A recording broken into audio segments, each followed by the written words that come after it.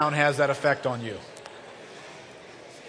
Nothing else being said could be effective, but does something to us, doesn't it? Well, good morning. It's nice to be seated among you.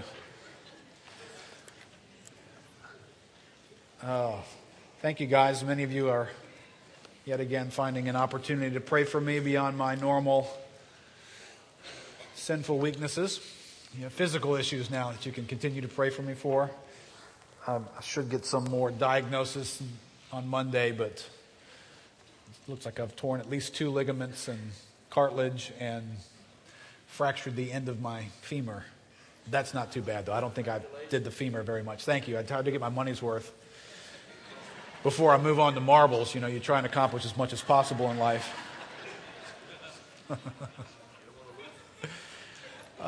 Well, welcome to Open House Sunday, and I know we've got some new folks here, many folks visiting. I'm pretty sure the folks, when you drop your children off, they kind of make you aware that if a little number pops up on that screen up there that happens to coincide with your child's number, you don't win any prizes. That little number means your child cannot be consoled and needs your assistance. So I'm pretty sure they pass that along to you. But Open House Sunday for us is just something we do periodically, a few times a year.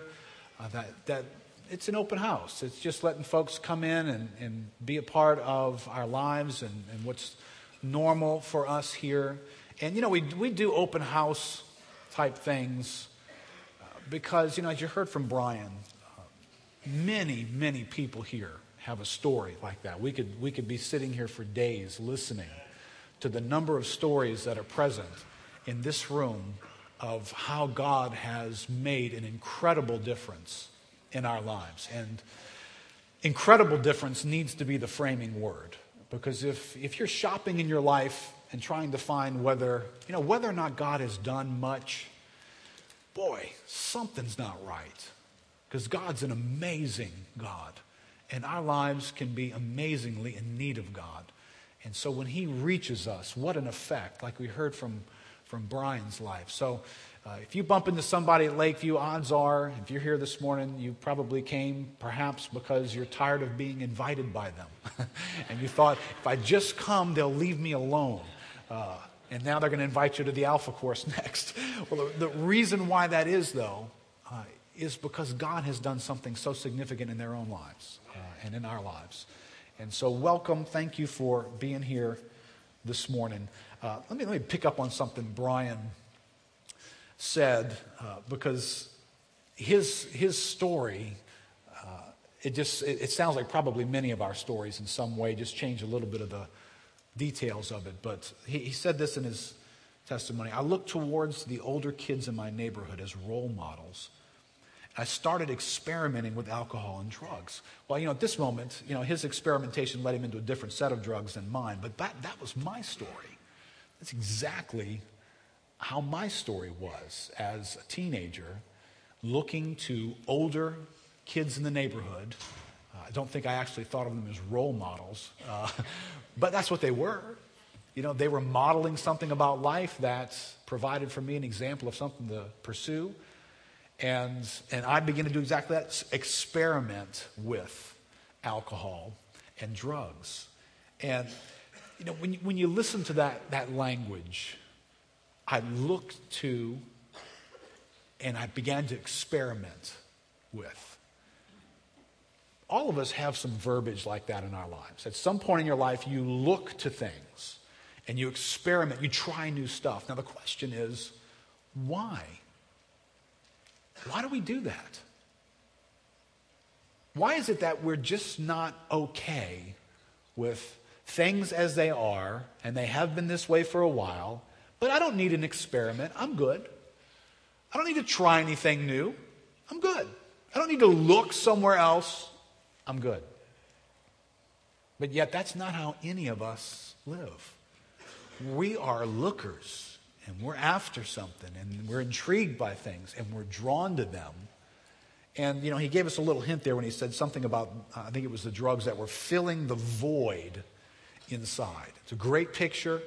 if humanity, if people were weather systems, I used to want to be a weatherman when I was a kid. People were weather systems, then we would be low pressure, right? Low pressure systems, that's what we would be. They try to explain that to you when the air changes outside. High pressure pushes away from itself, so it lives this way. Low pressure pulls things into it. It's a void. And there's something about our lives that we're like low pressure. We're just looking to draw something out there. It's like something in here needs something out there. And we just live our lives drawing things into us. There was a fellow named Paul Tripp wrote a book a couple years ago called A Quest for More. He used that word quest and journey, good language that describes our lives. He said this: there is woven inside each of us a desire for something more, a craving to be part of something bigger, greater, and more profound than our relatively meaningless day-by-day existence. Right? That little phrase, bigger, greater. I know you're probably watching the Olympics. Remember the storyline around the luge accident that happened was this quest for something bigger and faster, a faster track. And then the guys who've been doing that sport for years were saying, everything just keeps getting faster and faster and faster. Well, is it like 90 miles an hour fast enough? You're 90 miles an hour and you're an inch from the ice. Isn't that fast enough? No, we want to go faster. We never have enough. He goes on and he says, being a fan in the stands with 65,000 other fans at the Super Bowl, with everyone screaming at the top of their lungs as the kicker launches that last second field goal, gives us a feeling of transcendence. That was actually the NFC Championship game I think he was meant to be referring to. You hear it in the voice of the fan who says, it's our year. Our time has come. We're going to win this one. He sounds like he's a paid member of the team, yet he's not. The we language is transcendence. He has become part of something greater than his mundane workaday world. Isn't that us? At some point in our life, whatever it is that we have, when it was new and it captured us, it was new, it was bigger than the old model, it was more square footage in our house. And at some moment, that stuff slipped from more and bigger and more profound into mundane, didn't it? Remember the stuff you got right now in your life, your new car, your new clothes, right? You prioritize your clothes, you got your favorites, and then you got your stuff that's just kind of waiting for the moths to eat it. At some point, the moth food was a favorite of yours that, you were looking forward to. But everything slides into this mundane, day-to-day category. And what's wrong with mundane day-to-day? What is it about us that just can't stand that?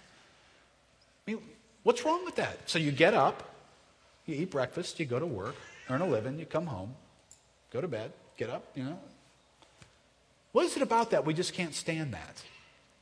That just doesn't work for us. Just do the same thing, even if it's pretty adequate stuff in our lives. Just meeting our needs, we're eating a meal. I can remember years ago being in these very remote Mexican villages where we were helping to build churches. And I can remember walking through them and observing people's life patterns, dusty, little rickety shacks that were their homes, and you'd come in and sit on a dirt floor with light peering in through pieces of the home, and you realize this is that person's whole existence. And their children and their parents all lived right here in this village, and the housing never changed. They didn't get a new car. Nothing new and tantalizing was flowing in and out of this setting. And I can remember, I'm there on a missions trip, walking through going, I could not live here. I don't know how I would live here. There's something in us that just wants something more. And no matter who you are, it's in you, no matter what level of success you've had. Look, I pulled this quote from Mr. Tom Brady in an interview on 60 Minutes. He says, why do I have 3 Super Bowl rings and still think there's something greater out there for me? Maybe a lot of people would say, hey man, this is what it is. I reached my goal, my dream, my life. Me, I think, God, it's got to be more than this. I mean, this can't be what it's all cracked up to be. You know, it's guys like Brady who can rescue a lot of us from this pursuit into oblivion with something that doesn't seem to be able to be grasped. So this is our human condition, and whether you're studying philosophy for years and years, philosophers are trying to address the same things that Brian Brown spoke about. Emptiness. There's a void in here. And how do we fix that? Maybe not into philosophy, but if you're watching modern advertisement or reading an ad, that commercial on TV has one agenda. It wants to reach into the void and make its product fill you and fix you. That's where they want to go. The first thing they've got to convince you is your life isn't complete. Your life is lacking. And it's an easy thing to do. And then they want to offer you a solution to it. So here would be man's simple condition. Something in here needs something out there. Everybody's in that condition. The question is, but what?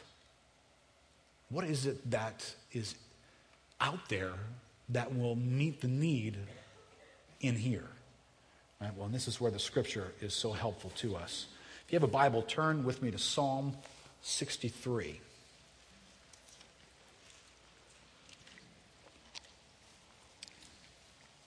If you don't have a Bible, just steal one from the person next to you. No. I will carefully read these passages and you can listen carefully. Psalm 63, its title says, A Psalm of David when he was in the wilderness of Judah. The Psalms in Scripture, they are poetry. They are songs. But they are songs with context. And, you know, some people in our musical history are really good songwriters. And, you know, whether you grew up in the 60s even, there were guys writing music, you know, some of them were tripping on acid writing music, but that was their context. But other guys were writing music about life and about the pain of life and what they were experiencing and questions. And you can see how life stirs these things up in you, and poetry and song gives us a vehicle through which to write these things down. Well, in this psalm, David is the one writing out of an experience. And most folks believe his experience in the wilderness is following a particular set of circumstances in his life. Now, David was a Jewish king over the nation of Israel. And he was perhaps one of the greatest kings that Israel ever had, and was used in God's purpose in an amazing way. But it doesn't mean David's life didn't have problems. You know, David's a hero in the scriptures, but David's a hero with a rough life, with a heartbreaking life. And when we get to this context where this psalm is being written, David's got some really bad family issues going on. So, you know, whether you're having a good day at work or not, you know, if the family's falling apart, then you're not having a good day. David's not having a good day. David has just had one of his oldest sons, Amnon. David had multiple marriages, so he had an oldest son, Amnon, who actually rapes his half-sister. And then her brother, who would be his half-brother, finds out about it, Absalom. And Absalom decides, I'll bide my time, but Amnon is a dead man. This is within David's household. These are both his boys. So in a matter of time, Absalom has Amnon brutally murdered. David finds out about that. Now, this is the David who's found out that Amnon has raped one of my other children in his own household. And Absalom now is going to be banished by David. And so he's kicked out of the city of Jerusalem, and he's banished for a couple of years. And finally, he returns to Jerusalem, David not even acknowledging him. And finally, after a good bit of time, Absalom says, hey, I might as well just stay banished. You know, is there any future for me here? And David has an audience with Absalom. and returns Absalom to normal patterns of life. But Absalom, over these years, has built up what appears to be quite a bitterness and a hostility towards his father who's the king. And Absalom, who would be in the line of being king. Now, it was never a good thing to be a king. If you ever watch movies where there's kings, there's a reason why they had cupbearers and all those guys. It's like, taste this to see if I can drink it. That's not a job I don't think I'd want that. Everybody wants your head.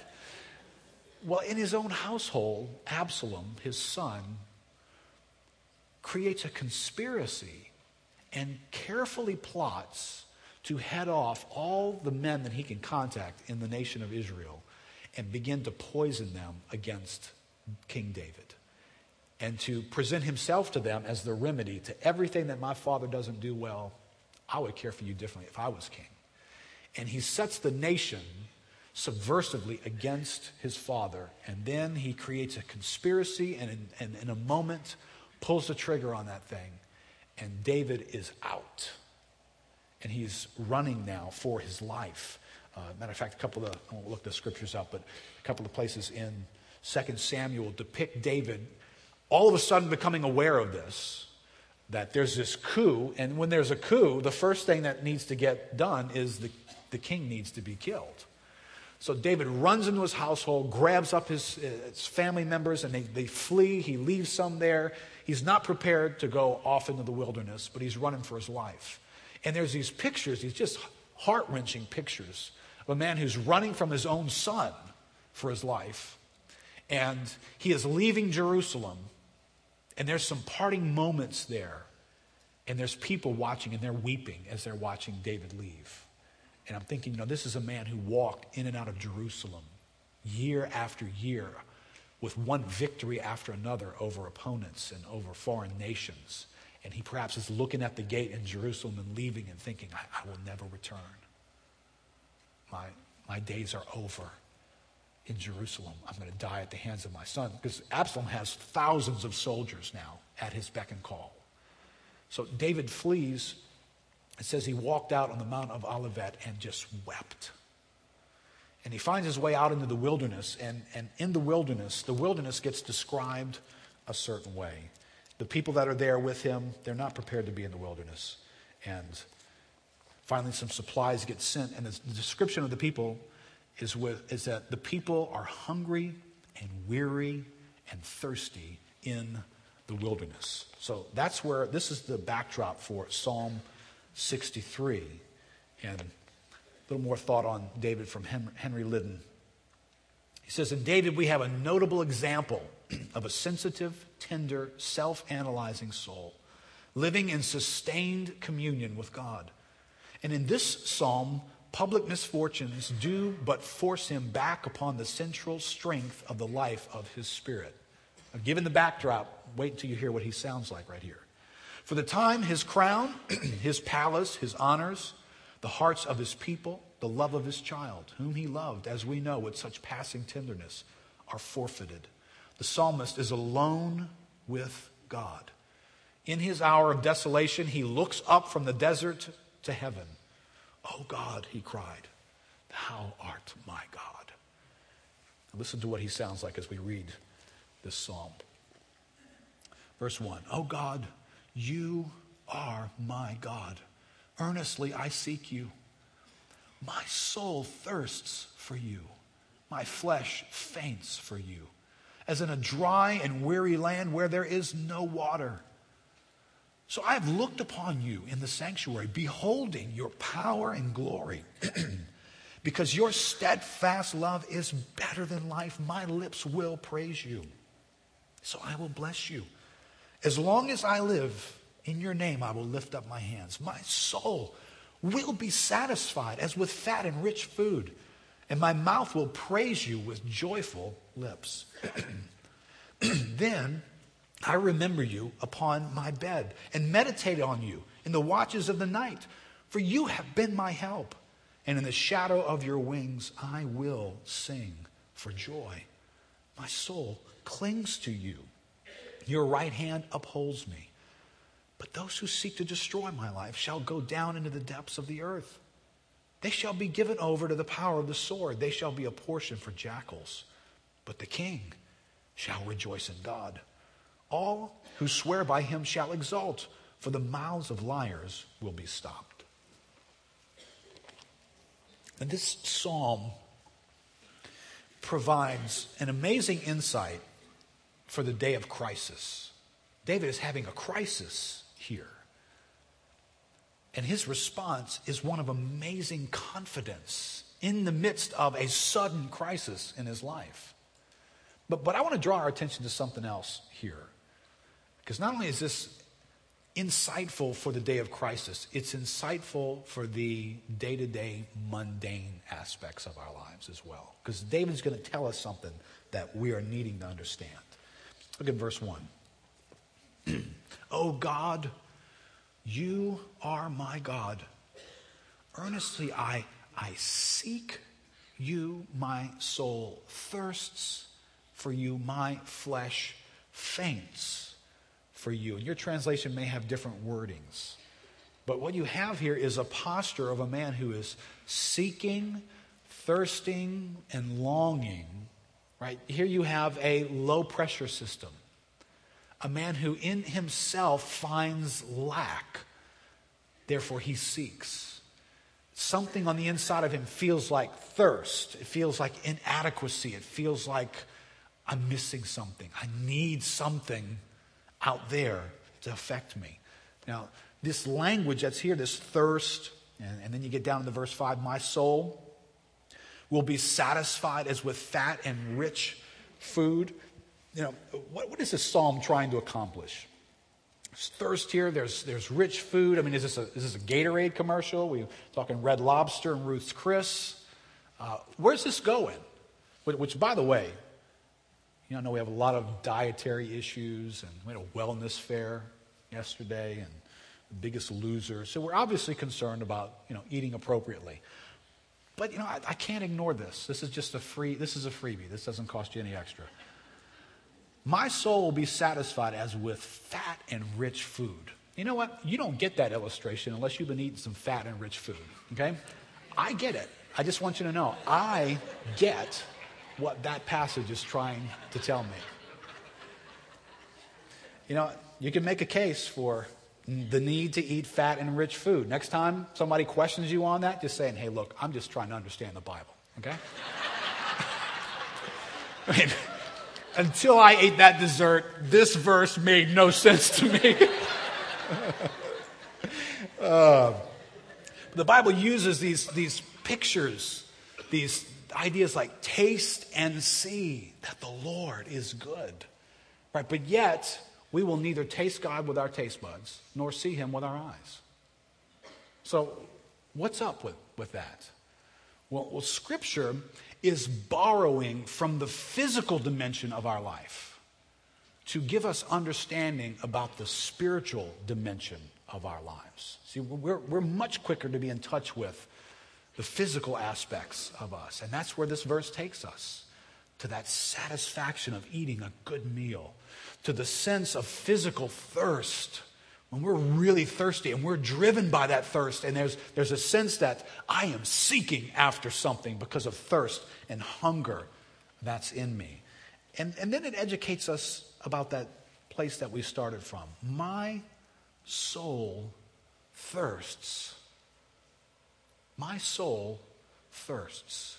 Well, do you stop and regularly remember that you have a soul?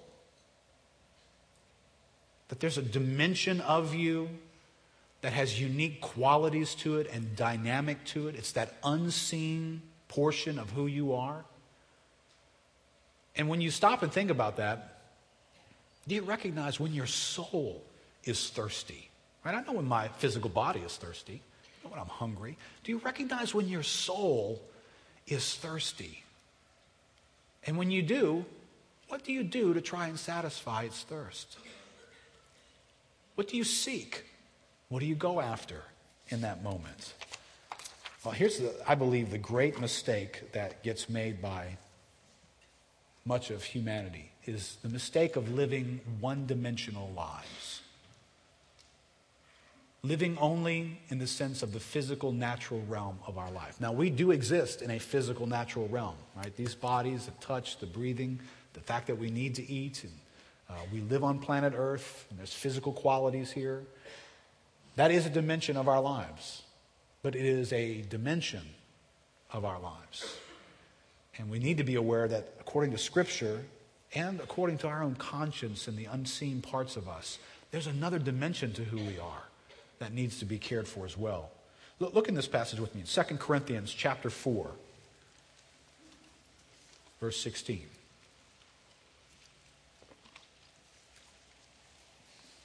2 Corinthians chapter 4, verse 16. Apostle Paul, writing in the New Testament, he says this. He says, therefore, we do not lose heart. But though our outer man is decaying, yet our inner man is being renewed day by day. Right, so according to the Scripture, there are two dimensions to who we are. There's an outer dimension to us, there's an inner. You could a seen and a natural and a physical and an unseen spiritual soulish dimension to who we are. And two different things are going on simultaneously in this passage. The outer dimension, Paul says, is decaying. So, if we're looking on the outer, I'm not really excited. Things are headed down. Things are falling apart. Things are falling apart. But there's a dimension that's not physical. It's an inner dimension that a different work is taking place in that moment. A work of renewal in this particular passage, speaking of the believers in this setting. He goes on in verse 17. He says, for momentary light affliction is producing for us an eternal weight of glory far beyond all comparison. While we look not at the things which are seen, there's one dimension, but at the things which are not seen, the other dimension. For the things which are seen are temporal, but the things which are not seen are eternal. So there's a physical dimension of my life, and it's going one way. And then there's a spiritual dimension of my life, and if God is at work in it, it's going a different way. And the conclusion is found right in the beginning of the verse, in verse 16. Therefore we do not lose heart. Why does Paul not lose heart? The preceding verses, if you looked above that, you would find Paul telling a story about being perplexed and persecuted and all the effects that are coming into his life in opposition to him. But yet, because he's aware of this, there is a physical dimension, but there's an inner working. God is doing something on the inside in the soulish dimension of who I am. And that's being renewed day by day. It's increasing. It's in a good place. Therefore, I do not lose heart. See, if you're a Christian, there's a work on the inside going on in you, while another work completely different and maybe even awful may be going on the outside of you. And so when someone walks up to you and says, hey, how you doing? You might want to pause carefully before you answer that question. Because the outside might be the first response you're tempted to give, right? I'm doing terrible. Look at me. But according to Scripture, there's an unseen work going on in you that is working for you something that is an eternal weight of glory. Whatever bad situation you got going on in the physical, this is true for everybody in this room. It's temporary. The condition of your soul is eternal. The stuff falling apart on the outside, it's like if you travel to a hotel to stay for 2 days and, pull the towel off and the whole rack came off with it, and, stain in the carpet. Are you really weirded out about that?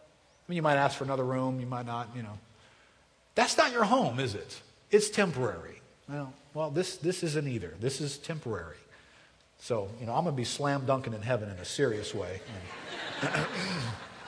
No danger of ligament issues there. But whatever's going on in the physical dimension of my life, God is doing something in the soul that lasts forever Now listen, the reality is, we'll see in a moment, the soul lasts forever, whether it's going to last forever with God or whether it's going to last forever away from God. The soul will last forever. The physical dimension will not. One more verse, Romans 13, verse 13. Speaks of this dimension of our life again a little bit differently. It says, let us walk properly, as in the daytime, not in orgies and drunkenness, not in sexual immorality and sensuality, not in quarreling and jealousy, but put on the Lord Jesus Christ and make no provision for the flesh to gratify its desires. So there's a fleshly, natural component to me that wants certain things. It has some capacity for desiring stuff as well. But what we're talking about here with David is a soul that's thirsting for something. Not just the cravings of the flesh that want to eat the next meal or exploit some sexually immoral dimension of our lives. Right? Remember this guy in Luke chapter 12. You can turn there with me. Luke chapter 12 introduces us to a guy who's living a one-dimensional life, and Jesus calls him a fool.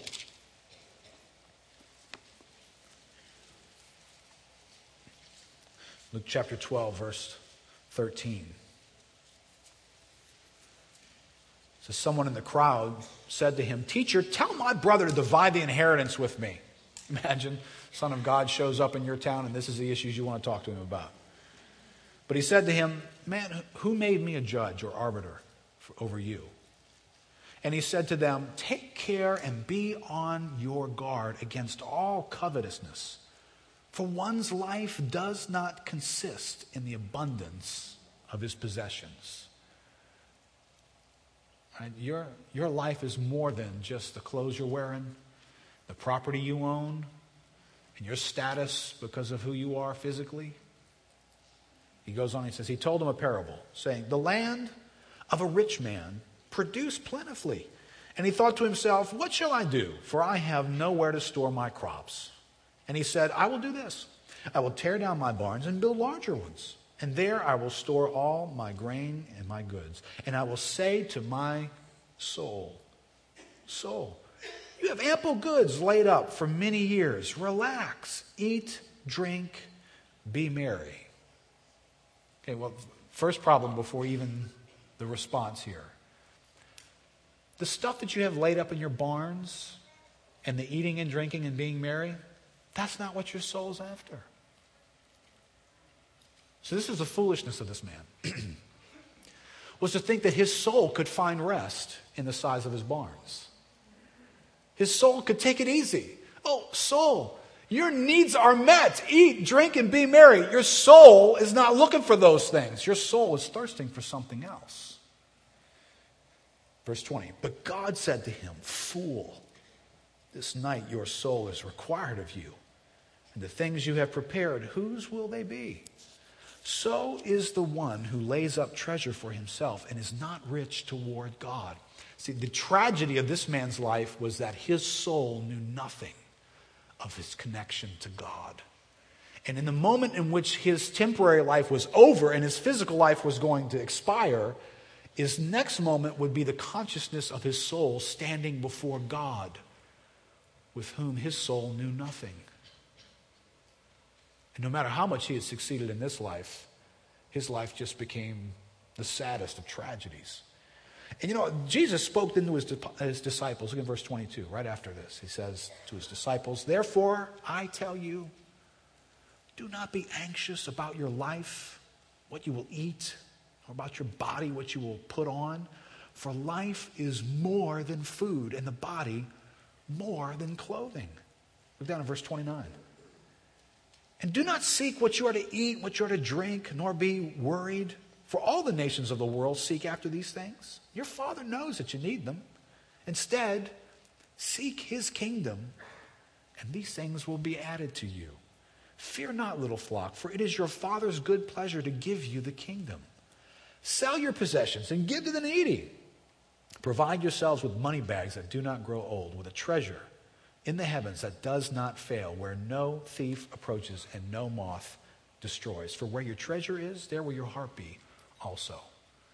See, the soul, which is going to live on forever, no matter how big your bank account, no matter how big your house, no matter how successful your business, when you draw your last breath, you're done with all that. And you take none of it with you. You don't arrive in heaven with red carpet treatment because you got red carpet treatment here. The only thing you take to heaven is what's in your soul. My soul thirsts for God. And when it stands before God and I have exited this world, is my soul going to be jumping up and down and rejoicing because finally, I'm going to have fresh meaning to taste and see that the Lord is good, because that's what my soul has been after all this time. Now, these verses give us an idea of what the natural dimension craves, but that's not what the soul is after. The soul thirsts for something else. It's almost as though God has given the soul a different digestive system in using these thirsting and hungering dimensions. When you breathe oxygen, right? When you breathe, goes into your lungs and goes back out and into your lungs. And that's a craving that you have. But how many of you know, no matter how much you breathe, your breathing doesn't help slake any thirst or satisfy any hunger in you? It's like you can breathe all you want, but the thirst of your physical body doesn't benefit from the breathing. Well, there's a dimension in which you can satisfy all the cravings of your flesh, of your natural person, and your soul doesn't benefit because it's thirsting for something. Charles Spurgeon said, only God himself can satisfy the craving of a soul really aroused by the Holy Spirit. When God begins to work in your life to bring you to an awareness of himself, your soul is thirsting for God. And no matter what you try, God is the only thing that can ever satisfy that thirst in you. Thomas Watson was a Puritan writer, you'll notice by his use of the English language. He said, in this passage, my soul thirsteth for thee. He doth not say my soul thirsteth for water, but my soul thirsteth for thee. Nor he doth say my soul thirsteth for the blood of my enemies. David had some people that he would have liked to have taken out. But my soul thirsteth for thee. Nor he doth say, my soul thirsteth for deliverance out of this dry and thirsty land. It's a bad place he's in, bad circumstances, where no water is. Nor he doth not say, my soul thirsteth for a crown, a kingdom, but my soul thirsteth for thee. Listen, when we find ourselves in a place where God is doing something in our lives, our soul begins to thirst and long for God himself. Now, when that happens, what are you doing to satisfy that thirst? Because that disturbance, that void feeling on the inside, it can lead you to do a number of things. If you're not looking to satisfy the soul's craving, you'll satisfy it with the flesh. Maybe go shopping that day. Dream about buying a new house, getting a new car, getting a new gadget. We get in these tight circumstances where we're kind of getting squeezed by the wilderness, and it's almost as though our prayer request is to undo the work of 2 Corinthians 4 that we just read. Though our outer man is decaying. Oh, but God, don't let my outer man decay. I'm just feeling this thing on the inside. God, don't let the outer man decay. And we try to satisfy the inner man by satisfying the outer. See, God's doing something on the inside for the sake of eternity. These momentary light afflictions are working in us an eternal weight of glory. You don't get to take the eternal dynamics through the flesh into heaven. They come through the working that God did in the soul, where my soul thirsts for God. Your soul is craving something more than food and entertainment and pleasures that are physically pleasing, shelter, sex. Your soul wants something more than that. If you try and feed your soul those things, you will never satisfy the thirst of your soul. Now, let me close with this. Matt, you can come back up. Go back to Psalm 63 with me. Because Psalm 63 isn't wishful thinking on David's part. This isn't David in a bind thinking, oh, let me just say this so it might happen. This is a man convinced. In his setting, he's got reason to question whether he should be convinced. Everything's breaking out against him. His life is in danger. He's in a wilderness. It's his own son that's going to betray him, that is betraying him, has poisoned everybody against him. His future is uncertain. So that's not a great place for him to be, but yet he has a view of God that informs his soul. So let me read this as a psalm of realization. The psalm of, I get it. And hopefully the Lord will help us to get it. Verse 1, oh God, you are my God. Right? Not being king's not my God. Not having my child love me and not want to kill me, that's not my God. Not having money or comfort or being out of this stinking wilderness, that's not my God. Right in the face of need for us to have a realization in that moment. Go, no, Lord, you are my God. Earnestly, I will seek you. My soul is thirsting for you. My flesh is fainting for you, as in a dry and weary land where there is no water. I've looked upon you in the sanctuary, beholding your power and glory. Because your steadfast love is better than life, he's convinced. My lips will praise you.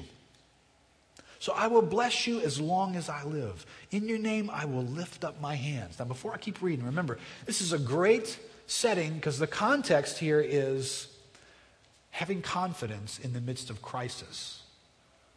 But can we read it? Because most of us aren't always having a crisis. Most of us are struggling with the mundane. And this is manna for the mundane. A soul that's thirsting for God when it's workaday mundane. And I'm tempted to want to change everything in my life because I'm bored with mundane. I need to get something or change something or do something or entertain myself with something. What's going on in that moment? My soul thirsts for God. I need to be convinced like David in my mundaneness like he was in his crisis. Verse 5, my soul will be satisfied as with fat and rich food, and my mouth will praise you with joyful lips. When I remember you upon my bed and meditate on you in the watches of the night. You know, the moments in which you can't sleep, and you usually can't sleep because you got something on your mind. And what is it that's usually on your mind? My outer man is decaying, right? That's the pains, the aches, or just the trouble of living in this world. David says, no, not for me. At night, the one who satisfies my soul, I think about him at night. My thoughts go about him. I start considering him. For you have been my help, and in the shadow of your wings, I will sing for joy. My soul clings to you, and your right hand upholds me. Listen, Brian's story, his testimony of a man in touch with his need, seeking, looking for, experimenting with. And he could have just tried something else. Right? A lot of guys do that. Move from one drug to the next. Move from one form of physical pleasure to another. Move from one relational goal to another. Move from success to another level of success. So it's tempting to try and scratch that itch for more with just more fleshly stuff. But here's a reality. And if this is true for you this morning, It may be that God this morning is the one who's stirring your soul to thirst for him. Because just like Brian got some door hanger in his hand, and I love the divine setup. How bizarre. I mean, he was working, I think it was Gentilly, doing some work outside. And we had a team of folks that was in from out of town that were doing some work in the community and had an alpha coming up. They were passing out hangers, door hangers. So here he gets one of these. And just in case he was tempted to forget about it, he bumps into his dad, who's got one sitting on his desk. That's too funny. Is that ridiculous or what? I mean, I know every one of us bumps into these alpha door hangers every day, so it's common, but God was doing something to stir up Brian's soul, to look at his life and say, these things are not satisfying me. Might this be what I'm after? And he wasn't sure, but it was God getting him close enough to where he could become sure. And that story can be told over and over and over again in this room. I mean, mine was very similar to his. It's 1978.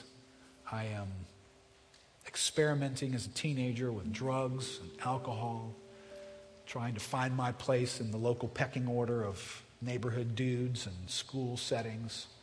And I can remember lying in my bed thinking, there must be something more to life than this. I don't remember exactly the words, but I think that's about as close as I can remember. I just remember staring. I remember the room, my bedroom, staring at the ceiling, not falling asleep, and thinking, is it? I mean, I'm just a teenager. I hadn't had too many miles on my tires yet. But I felt empty. You know, the reason why we feel empty, because it wasn't too long just after that I got saved. The recognition of that emptiness for me, it was God. It was God making me aware, Keith, the things that you are after in your life will never satisfy the inside of your soul. I'm the only one who can do that. It took me a while to hear it was God saying that to me. God awakening my soul. God giving me a sense that what my heart was longing for wasn't in this natural realm. It was in a relationship with him. Remember, Jesus gives this invitation, and I want to give it to you this morning. He says, come to me, all you who are weary and heavy laden. Now, if you're aware that you're weary and heavy laden, that's kind of like being aware that your soul is thirsty. Because there are some people here this morning that you have no idea what I just talked about. Soul's thirsty. I'm just waiting for you to be done, dude. But for any who are here who are aware, my soul is thirsty. I am weary and heavy laden. See, the ability for you to see that by God's goodness to help you to see it is followed up by this invitation. Come to me, all who are weary and heavy laden. Take my yoke upon you and learn of me, and you will find rest for your souls. See, your soul will never be at rest until Jesus Christ touches it and puts it at rest. And he satisfies the thirst and the longing. Now, if you're here this morning aware of, yeah, that's me. I'm seeking. I'm longing. In just a moment, I'm going to give you a chance to respond and to today make a decision like Brian made that will change your life forever and will put God in touch with satisfying what's going on the inside of you. Let's stand up together.